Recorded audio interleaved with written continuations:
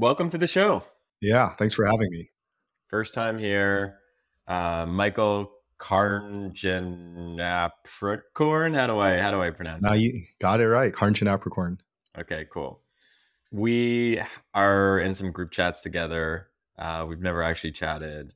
I followed your work a bunch. You created Skillshare, which obviously is a huge education business. You created Otis, which was acquired by public.com, where I'm actually an advisor there.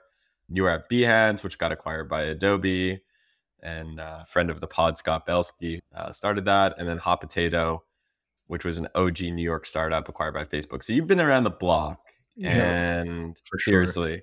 And I've really been interested in your work recently because you're basically trying to figure out what's next, and you're writing, you're starting a YouTube channel about creators.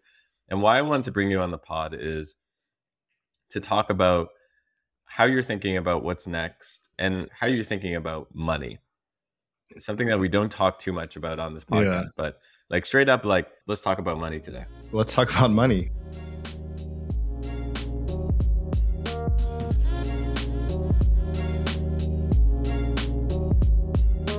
I would say on what I'm doing next, I have like a document I read, and at the top it's like rest and recover and rejuvenate. So it's just like a constant reminder for myself to like, don't sprint right now, just like have fun and recover. But as I had a lot of free time, I started thinking about money and just my relationship with money. I didn't really come from a lot of money, so it was really important to me to have money. And I remember when I started Skillshare, like the mission was the big motivator, and I kind of told myself that money wasn't, but it really was. I mean, if you really think about what makes the internet kind of run, it is people making money. They're content creators posting because they can make money, and we start businesses because it makes money, but it also makes us money. So I think the big change for me was thinking through like what happens after you get to a certain amount, and why accumulate more money when it's very marginal. So I've been very fortunate to, work in tech startups for a long time, to be an angel investor, to be early in crypto. So I've had a couple windfalls, and through that, it just kind of flipped everything I understood about money. So personally, I don't want to become a billionaire. I think every dollar over, for most people, 10 million is pretty marginal. It doesn't really add anything else. I've done a lot of research into like what they call hectomillionaires. So these are people that are worth over 100 million network liquid, either through Reddit or just talking to people that are that much. And I heard a couple of themes that people just don't talk about. Like one is you literally physically cannot spend that amount of money. It's just very difficult. So after you buy all the toys, you go through all the hedonic treadmill of buying something and then buying the next thing to get that same feeling. There comes a point where you just don't have things to buy anymore, and you get really bored, and you start questioning what your purpose and your mission is. And I realized a lot of these people are dealing with questions around self-actualization, and I noticed that they all dealt with that in a very, very different way. So some people went back to work, and I would say that's a sub bucket. It was either because they were very mission driven, so they felt like they were really making huge impact in the world, and that was what they wanted to do. And some people went to go make more money because they were flying first class, and then they were flying like small private jet life, and they rode on a private jet with their billionaire friend. They're like, oh, I want that. So they went back to work to pursue that, or it was like related to their ego or what have you. But the short answer is I think money is good, and we should talk a lot about it, but it does become pretty marginal at some point. How would you recommend people think about what their number should be? And should they even have a number in the first place?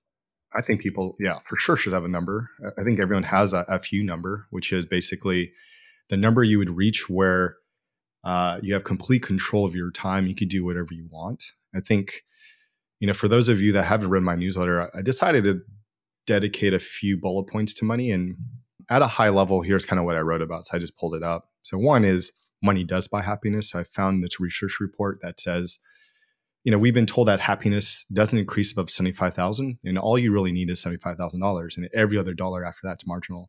But there's this new research that shows that, the well-being rises with income and doesn't really plateau. So they weren't really tracking billionaires, but I would think that it plateaus at some point. And what money can provide is financial independence, which ultimately gives you freedom and allows you to choose and pick what you want to do with your time, which I think is one of the biggest factors for happiness in life is when you can wake up and say, I'm financially independent and I can work on my own terms. I could work on whatever I want with whoever I want, and I don't have to worry. The third thing I wrote about tied to that was most people, when you read about money, it's usually related to like flexing, right? It's like, yo, I just got this new Rolly, or, I'm just traveling around the world. I'm, flying in these jets and, like in the Maldives. I'm human. Like I like having nice things, but most people should look at money as a tool to becoming financially independent, in my opinion, which gives you the ultimate luxury in life is freedom and time. So what is the right amount? So I think a couple of weeks ago, Jason Calacanis wrote like a couple of million, you're good. 10 million is your FU number for pretty much everyone. And 25 million, you're really dangerous. Anything above that, who cares? I totally would agree with that. I would tweak this for the average person. So I think he was referring to like people in tech. Because with 25 million, you could start any company. If you have that much, you could do whatever you want. I think it's like 5 million if you live in a small town, 10 million if you live in a medium-sized town like Phoenix, and 20 if you're like in a major city like New York. If you look at like the current, treasury bill rate, it's a little under 5%. But if you have like 10 million, that's like $500,000 a year in passive income, which covers like, let's just say you don't have like a lifestyle like inflation or not. That's not the right word. You're not like your expenses aren't really, really high. That covers most expenses for most people. But I do, like I said earlier, I do think that money has a diminishing return. So I think for most people, the goal shouldn't be to make as much money as possible.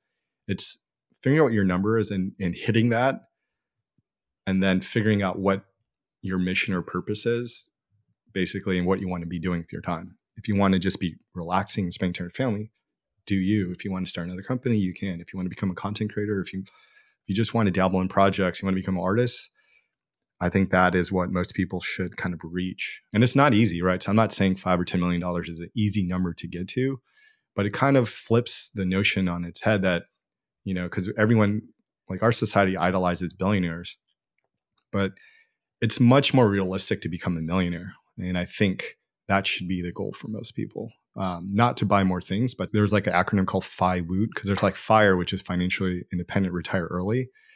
And that didn't really vibe with me because I was like, I'm not trying to retire early. I have a lot of ideas, a lot of energy. And I found another acronym was like FIWOOT, which is become financially independent, but work on your own terms, or work on own terms.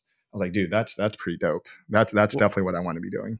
That's our generation version of retirement. Yeah. Which is like, to us, retirement isn't exactly go hang out on a beach and join a golf club or something and do nothing. Yeah. We want to be creative and we want outlets, but one of the reasons why we want money, or I'll speak for myself, like when something unexpected comes up, maybe there's a medical emergency, maybe there's, I just got a letter today that my condo building is increasing their condo fees. The feeling of in your stomach, like, oh, like, that bad feeling. I think we've all had that bad feeling of like something unexpected comes out or something's expensive. When you have money, you care less about those things. Yeah, that's like the second order effect of having money is, I think everyone has challenges in their life. Everyone runs into problems. That's just life.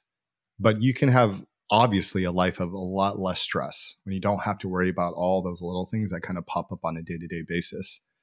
And I've seen that in my own life where, yeah, that comes across. I'm kind of like, okay, that's not a big deal. Where when I was much younger and much poorer, I was like, dude, that sucks. Like, oh shit, like that's a vacation out the door, or that's like a reset on savings. Like, shit, I have to start over again and go from 0 back up to 1,000 or 5,000. So money does help. And I actually think it's a good thing if used correctly. I think a lot of what we see in culture today is money being used incorrectly. Like when you watch, on social and celebrities and how they're using it, it's obviously like if you grew poor and you want, a new car, whatever, a Porsche, like, yeah, you're going to go buy it. and you're going to show that off, and you're going to feel good about that being a reminder of like where you came from. But doing that constantly is not, in my opinion, the best use of money. Yeah, I think, there's money and then there's wealth, and Yeah. I think they're different. To you, what's the difference between money and wealth? I kind of view a new version of wealth, right? Which is all the intangible things that are valuable. Let's say something as simple as like having great relationships with people, developing great experiences, learning, constantly improving, all the way to like having a sense of purpose, working on things that you want to be working on. And I kind of view that being wealthy, whether you're a millionaire or not, right? So I kind of view that as a new form of wealth, where money is just a tool that gets you there, right? So you don't need money to have that version of new wealth, but money does make it easier so that you don't have to go work a job you don't want to work or things along those lines. And I like that distinction because from a wealth standpoint, you don't need to be rich to have that life. And I do see a lot of people with all different net worths that are very wealthy. But that's kind of how I view the two. Like one makes that version of wealth easier, but you don't need to have the money to get there. You recently moved from New York City, which I think is one of the most expensive cities in the world, definitely top 5, to somewhere in North Carolina. Did Yeah. did the concept of what Jay Cal was talking about, which is, a couple $1 million for a small town, $10 million for a medium town, and 20 or 25 for, top tier city or whatever. Did that play a role into your move, or was it strictly personal? Strictly personal. I think it was in the middle of COVID and pandemic. We were living in New York. We weren't planning on moving. It was just kind of like wife's family's in North Carolina. Let's just kind of go there for a few weeks, and a few weeks turn a few months, and a few months we're like, okay, let's just find a temporary house. And then we're like, oh, this is actually not that bad. It's kind of cool. And then it went from like, are we going to stay here to like, or move back to New York? And like, oh, let's just stay here. And now it's kind of like, okay, let's plant roots. So, you know, life throws curveballs like that, and you just kind of have to move with it. But what's funny is that while I live in like I would call it like a medium, like somewhere between small and medium, like my expenses, I would argue would probably be a little bit less than New York. It's like you have a house, and then you have cars, and you have to put gas in the cars, and like because in New York you don't need to own a car, you could just take Ubers or Subway or bike. So it's just kind of like on a monthly basis, it's not it's cheaper, but yeah, New York is way, way, way more expensive. But all those little things add up. Like you send your kids to like school and that private school and that costs, and yeah, so it definitely adds up if you wanted to. There's definitely a jump in like some quality of life that you're seeing by, your dollar goes further in North Carolina than Oh, New for York City. sure. No, I mean the trade off for us was like being close to family, Yeah. being close to nature, because in New York there isn't. And we have today, at the time we had like a 3-month-old, so now the trade off is like, where we live is a lot more family friendly. There's a lot more things to do outdoors.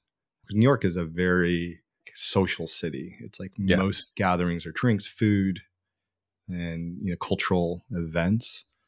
But it's not like you go on a hike, to the top of a mountain within New York. If you're trying to make your first, $1 million, $5 million, $10 million, do you recommend that person go to New York and network a lot, get those connections, or do you recommend they go to somewhere like North Carolina where cost of living is a lot cheaper, they keep their costs down, their saving rate doubles or triples or quadruples? I think they should start something and own equity in something that compounds over time. And I think they should have a push versus pull strategy. So yeah, you can go to event and network, but if you're not working on anything, like that networking could lead to something. 1 out of 100 people you meet could change a path that could change your career. But if you'd start something, you would be kind of like a magnet that pulled people towards you. It's much easier to network when you're building something. I think people younger should take a lot more risk. I think as far as where you are in that risk spectrum is really up to you. Like I tuck the go after $1 billion outcome unicorn. There are only 1,000 of them, and the odds of getting there are very low. You could also buy a business, like a boring business. You could become a content creator. You could dabble in and try a new thing every year until something hits. There's nothing wrong with getting like a $10 million outcome, like getting some savings in your bank account and taking a much bigger swing. Like if you want to build some crazy AI blockchain spaceships, like go for it. But I think it really comes down to like where you are in your career and what your risk spectrum is and what level of experience you have. But if I were in my 20s, I would start a company or own equity in something, and I would try to become, a millionaire as quickly as possible. The challenge with startups is like you're liquid for 7 to 10 years minimum. The odds of you building a unicorn are very slim, and you can spend a decade of your life down that path and exit with nothing, or a little bit above nothing. So I think it's not for everyone, and that's not what's often talked about. It's like kind of glamorized to build this $1 billion company and swing for the fences.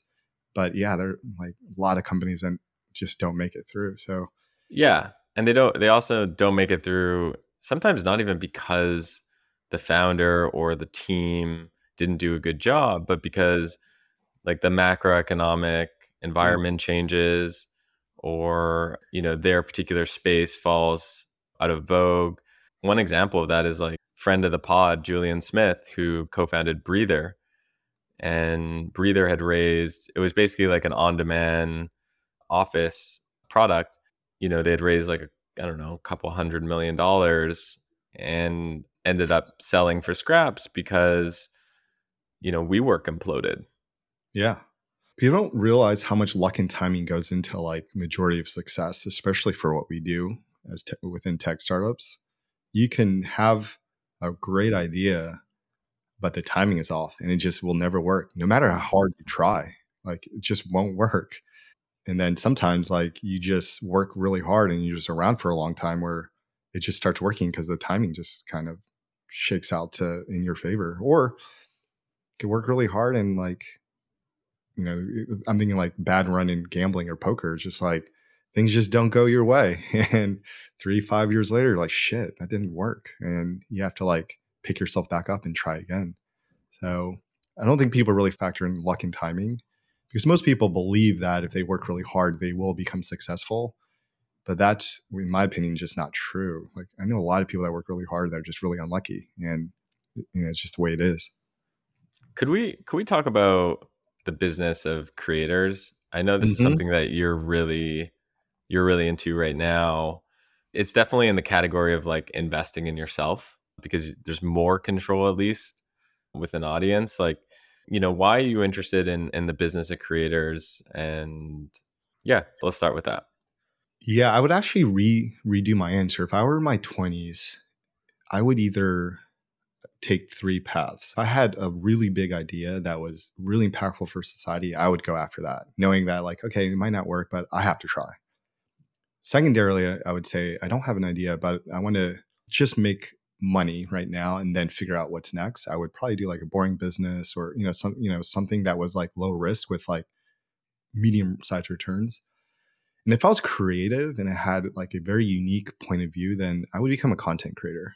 And the reason is I think there is going to be a shift, from like people trusting celebrities to then trusting influencers to then trusting like very niche content creators. And the reason is because for businesses, there's usually like two big factors or three. Obviously, first is the product, second is marketing, and third is obviously team and culture. From my experience, marketing has just become more difficult over time as it gets more saturated, more competitive. Looking at all the chat GPT stuff, I was like, dude, like this AI shit can like write better content than most content, SEO specialists. So if you look at like any content creator or YouTuber, if you build an audience, you can kind of leverage that into anything you want to do. Like you want to leverage it for recruiting, for fundraising, or for like marketing a business that you launch. And that is something that you can do over and over and over again forever. So that's what I do. That's what I would do. And that's actually what I'm considering doing next in my career, is like providing value, building an audience, and then kind of figuring out how I can leverage that later. And not even worrying about that right now.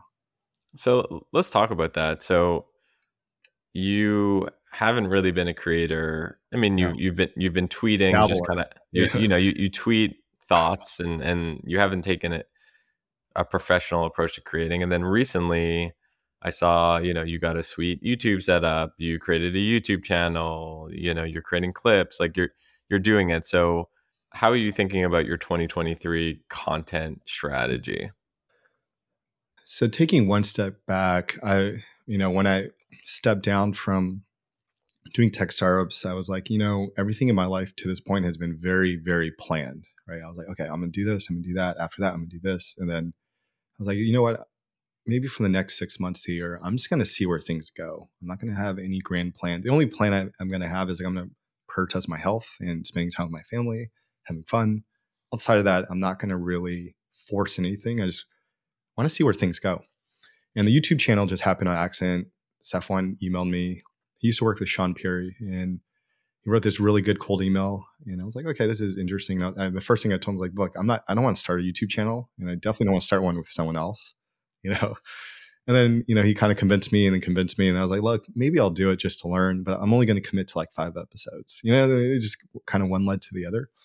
So the short answer to your question is for 2023, I don't know. I'm just kind of like, I think what I'm struggling with right now is trying to figure out what my niche is and what I'm going to focus on talking about. But I do plan on creating a lot more content in 2023. So the way I'm thinking about it is I want to create, similar to you, like my own personal holding company. Within that, start or incubate something every 12 to 24 months or 12 to 18 months. First business is content and audience building, because I don't really have any ideas I'm excited about right now, but I am excited about content. And I do look at that as giving back. And if I could change someone's perspective about money, or help someone take a different path to become a millionaire, like, dude, that's so impactful.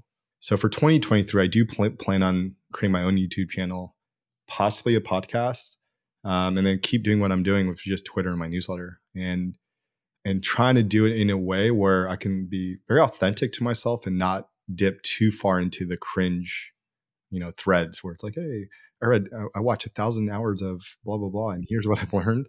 Because I don't even, that's not even who I am. Like, I don't spend 1,000 hours researching. But what I'm trying to do right now, which is why my Twitter and my newsletter are so random, is trying to figure out like, yeah, what is the intersection of multiple things that I'm interested in that can help people. Right now, it's money because that's just what I'm thinking about. But I don't know, maybe in 3 months it could be something completely different. From an outsider perspective, I mean, I love all your stuff. Oh, thanks. And I'm really interested in it. And to me, it's like the niches that you're in are personal holding company, money, and the business of creators. Like that's what Yeah. I see. Oh, I like that. I'm gonna write that one down. I think though, and we can use this as just like a live jam session. I think that if you want to be a successful creator, you have to be known as the X gal or Y guy in one niche. Yes. Because like in people's brains, they just like bucket you as someone. Oh, Mike, he's like the personal holding company guy. Oh, Greg, he's like the community guy. Yeah. And I think that you'll start seeing a lot more compounding once you commit to one of Yeah. those categories. So thought about this, and I've been, if we're doing a live brainstorming, I kind of look at like a major and minor. Like, you have to be known as the X guy, but you can have like a couple minor things that you talk about, secondarily. And what I actually want to talk about is like, how can one person live a really great life, and what does that mean? But what I've learned is that nobody really wants to read that or click through it, and it's just not that exciting for people. So I was like, that's what I've learned, because I've written threads and articles or tweets on happiness and all these things, and like, I think when people are dealing with their own shit, they're like, dude, I don't want to read this stuff. Then I flipped and I was like, okay, what am I the most uncomfortable talking about? And it was money. And I was like, okay, why is that? One is like, from an ego standpoint, I want to be known as a money guy. Like, what does that even mean? Like, I have money, but it's not like I'm like that rich, So that was like one. Two is like, okay, shit, where do I even take this from here? Because I don't want to become like a fintech influencer on YouTube and promoting like stock, like stocks and like, how to flip your house on Airbnb and all this other stuff. But then I realized it's like, okay,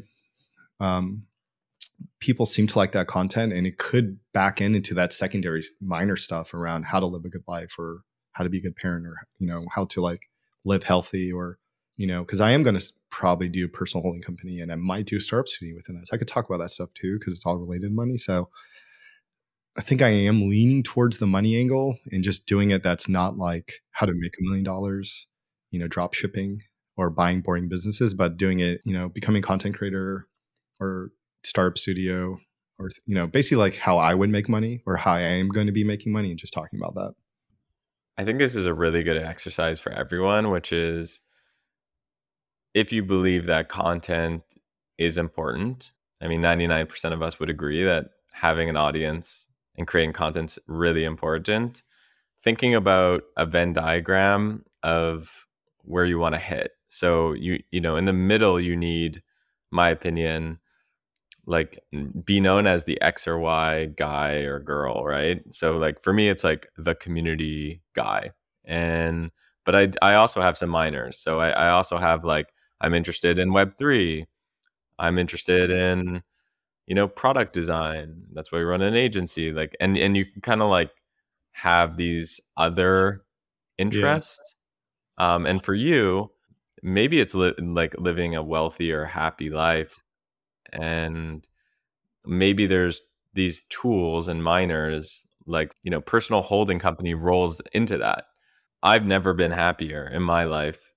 And I've done the venture back startup thing, but the personal holding company has been so fun for me, and it's helped me live a happier, healthier, and wealthier life. So it all rolls up to it. You know what I mean? Yeah. So maybe a couple follow-up questions to that is like, how did you land on being the community guy? And was that something you resisted? And have you ever thought about changing that, like, as you have grown? And then the second is like, why don't you talk about your holding company more online? Because I think when we're chatting about what to talk about on the podcast, you're like, oh, let's go through some holding company examples. I was like, dude, I don't know that many examples. Like, this is not a thing. I think that's why people like the concept, because it's interesting, and most entrepreneurs are very creative. So I was just curious about those two things. Like, how'd you land in, community? Have you ever thought about changing it? And why not talk about your holding company a lot more? So I landed on community when I had some, in 2020, I guess, I left WeWork, where I was head of product strategy, via an acquisition. And I had some time like you to think about what's next. And I looked at what is the common denominator of my entire career. And literally everything I have done, both professionally and personally, at the core of it was community. I have never done anything that hasn't had community at its core. And I had a list of theses and ideas in that space. And I was just like, okay, I'm going to make a conscious effort in 2020 to put out more content related to community. And I am completely okay being known as the community guy. Why? Because it's a small enough niche that, at the time, not many people were, focused on it. But it's a big enough niche that literally community is at the center of everything on the internet. Like if you're a creator, community is at the center of it. If you're a Web3 product, community is at the center of it. If you're a cult-like brand, community is at the center of it. So I think it's important for folks to pick something that is small enough that you can own, but large enough that you can kind of grow with it. Have you ever thought about changing or like reposition yourself out of community? Like when you were deep into Web3, becoming like the Web3 community guy, or I don't know, like AI now, or... Right. I just feel like I would look like a child wearing a really big suit.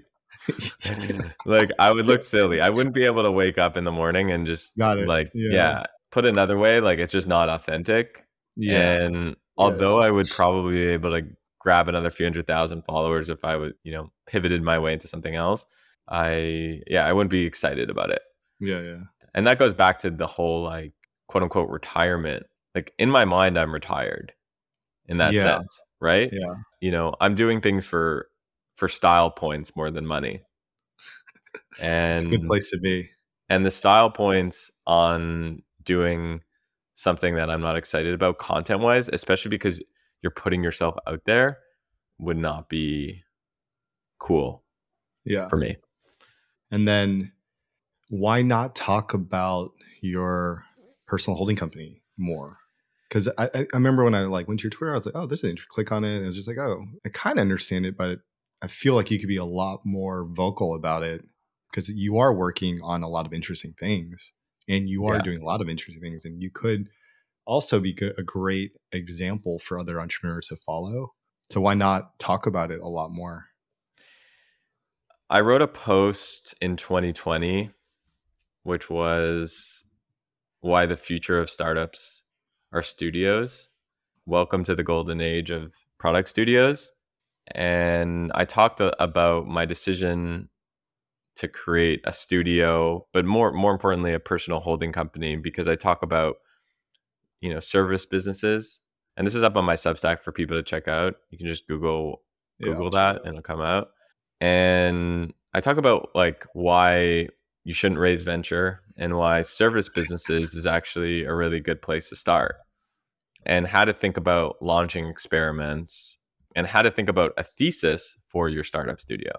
I got some people excited about it, but then when I like compare that to like a popular post I did, like the unbundling of Reddit, like that got 100 times more or 1,000 times more traffic than Yeah. the studio stuff.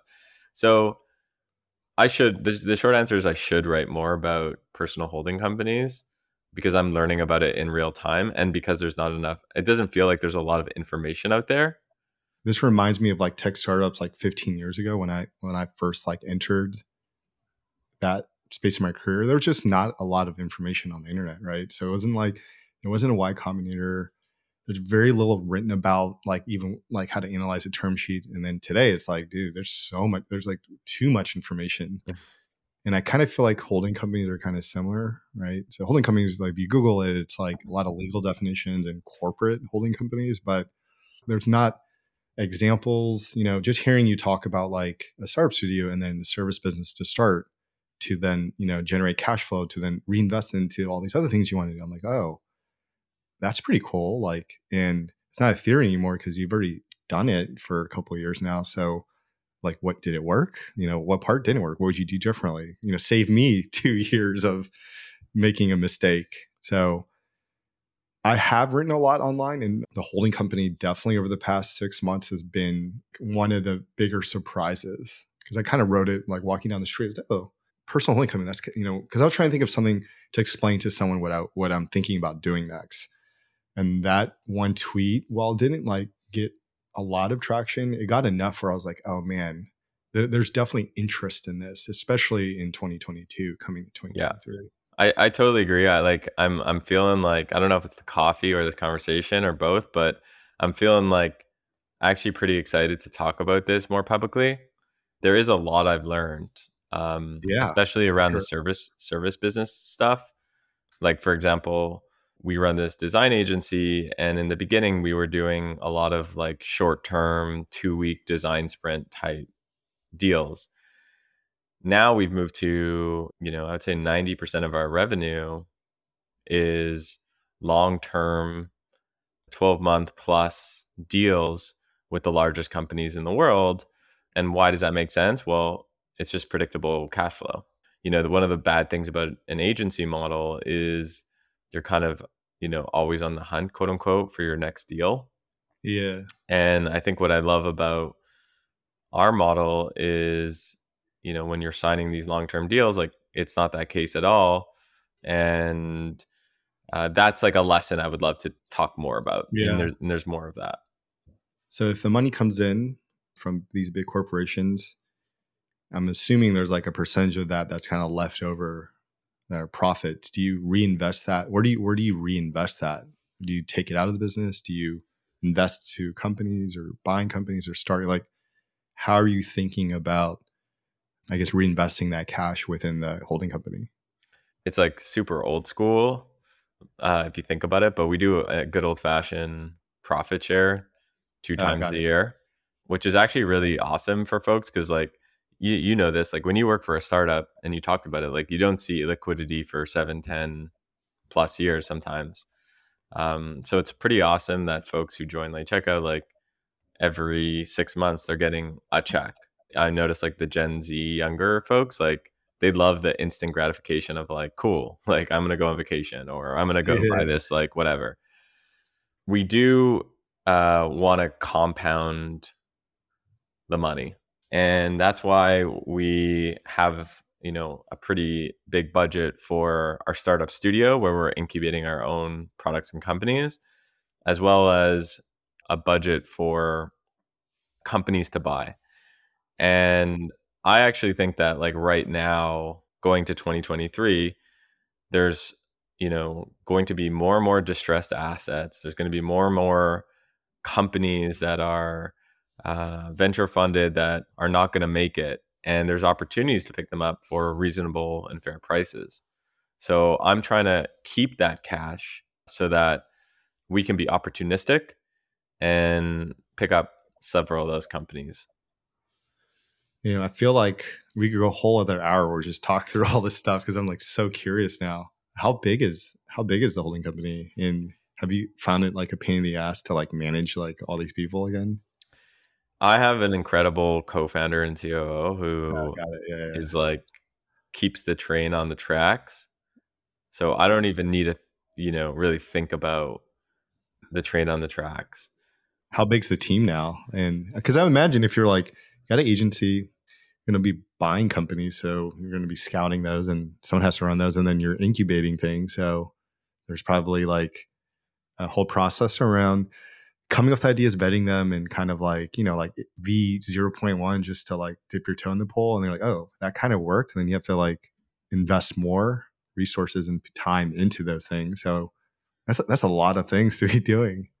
It is. It's a lot of things, and that's the hard part about this model, I think, is the Yeah. focus. When you have a team, I think we're like 40 plus team members. So when you have a team, you can do anything in terms of like Yeah. you can build a startup, you can, work on this, you can work on this agency. I think that's the hardest part about building a startup studio or a personal holding company is the fact that I think it was Scott Belsky actually who once told me constraint fuels creativity. Oh, for sure. It definitely Um, does. sounds like a Belskyism. It's completely right, and I think that that's another lesson I learned from personal holding companies and startup studios is that you do need to create some constraints on the business so that people basically don't work on anything, and that also one of the constraints that we put on our agency business, for example, is we only accept one new client per month. Oh, that's um, awesome. and we started doing that a year ago because we realized like we had a lot of inbound for client work, and we would just take client work, and it's about taking the right client work. So just in general, I think like having constraints on your service business and then having constraints on your studio is really really important. I am really passionate and excited about PHCs, personal holding companies, because it allows me and my team, I think, to be the most creative version of themselves. What I didn't like about working at a tech startup was that like I was like pigeonholed into this like space for 7 years or 6 years or whatever. And the Achilles heel that we talked about around you can do anything is also the most fun part about it. I can definitely relate. Kind of similar to you, I did the whole tech startup thing, and well, this is like a limiting belief. I told myself is like there's a very narrow definition of what a founder CEO should be. Very operational, very analytical, like super visionary, blah blah blah, like conscious leadership and all this stuff. And over time, I guess my career in that world is like 15 years, but over time, as it become less creative, it was just not fun anymore.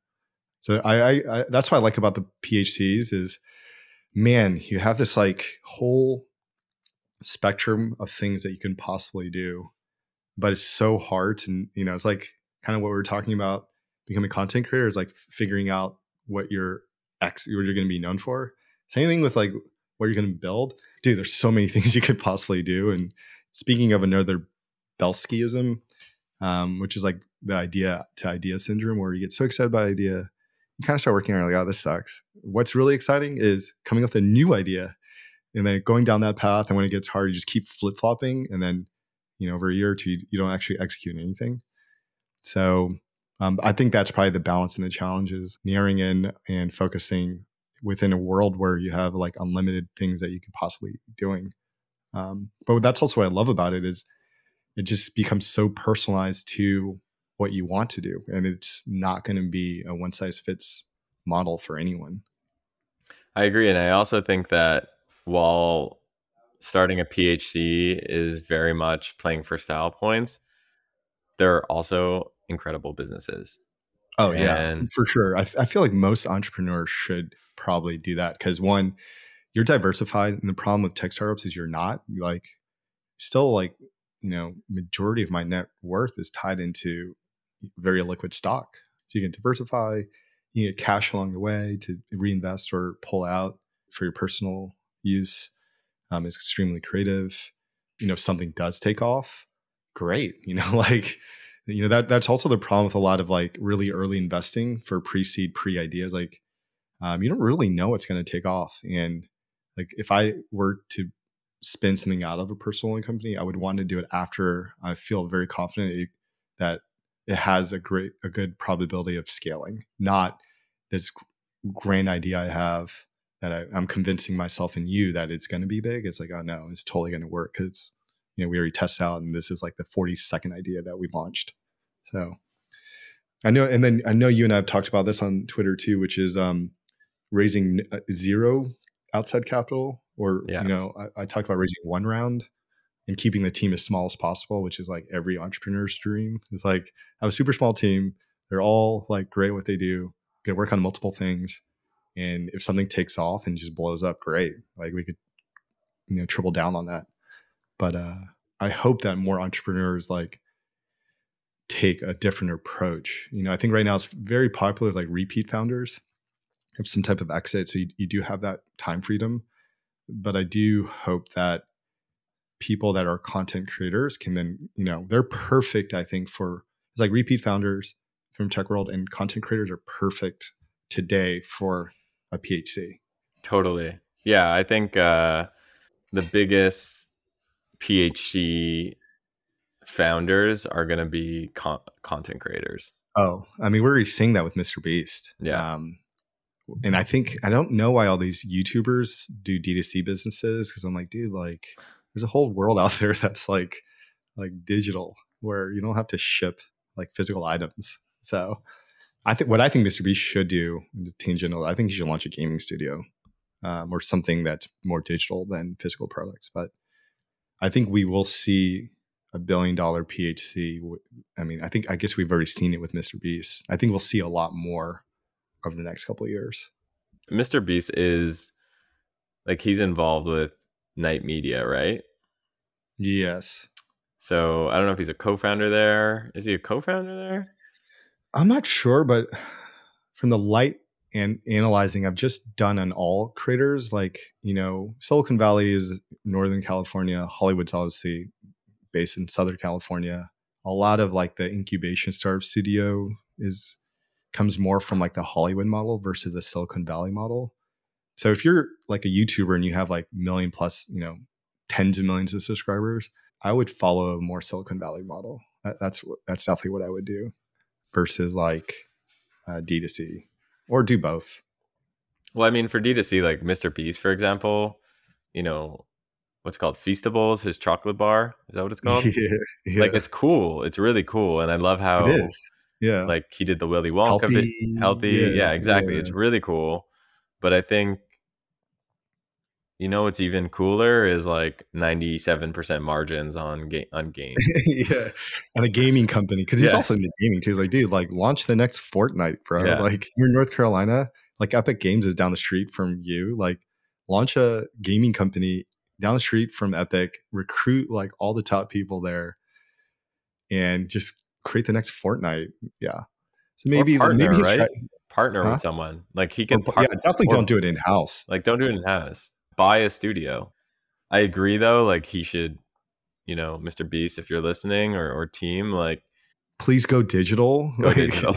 yeah, you get higher multiples on your Like, valuation. yeah. You don't have to deal with. I mean, yeah, I feel like he's pretty diverse. And like, if I was like looking at his portfolio, like, dude, you're pretty deep into physical products. Let's try to do digital one next. Let's Yeah. just diversify. All right, man. Well, predictions for content creators, like where does the world of content creation and creators look like in 5 years from now? I think we'll see a lot more billion-dollar companies that are PhDs from content creators. I think I don't want to make predictions on like tech with AI and all the, but I do think we'll see sizable businesses evolve out of it. And I can see a lot more creators taking that path versus what I call like the traditional playbook, which is like build audience, drop a course, drop some merch. You know, I could see them moving, be like, okay, that kind of worked for a time. Oh, that guy launched a business and it sold for 3 billion.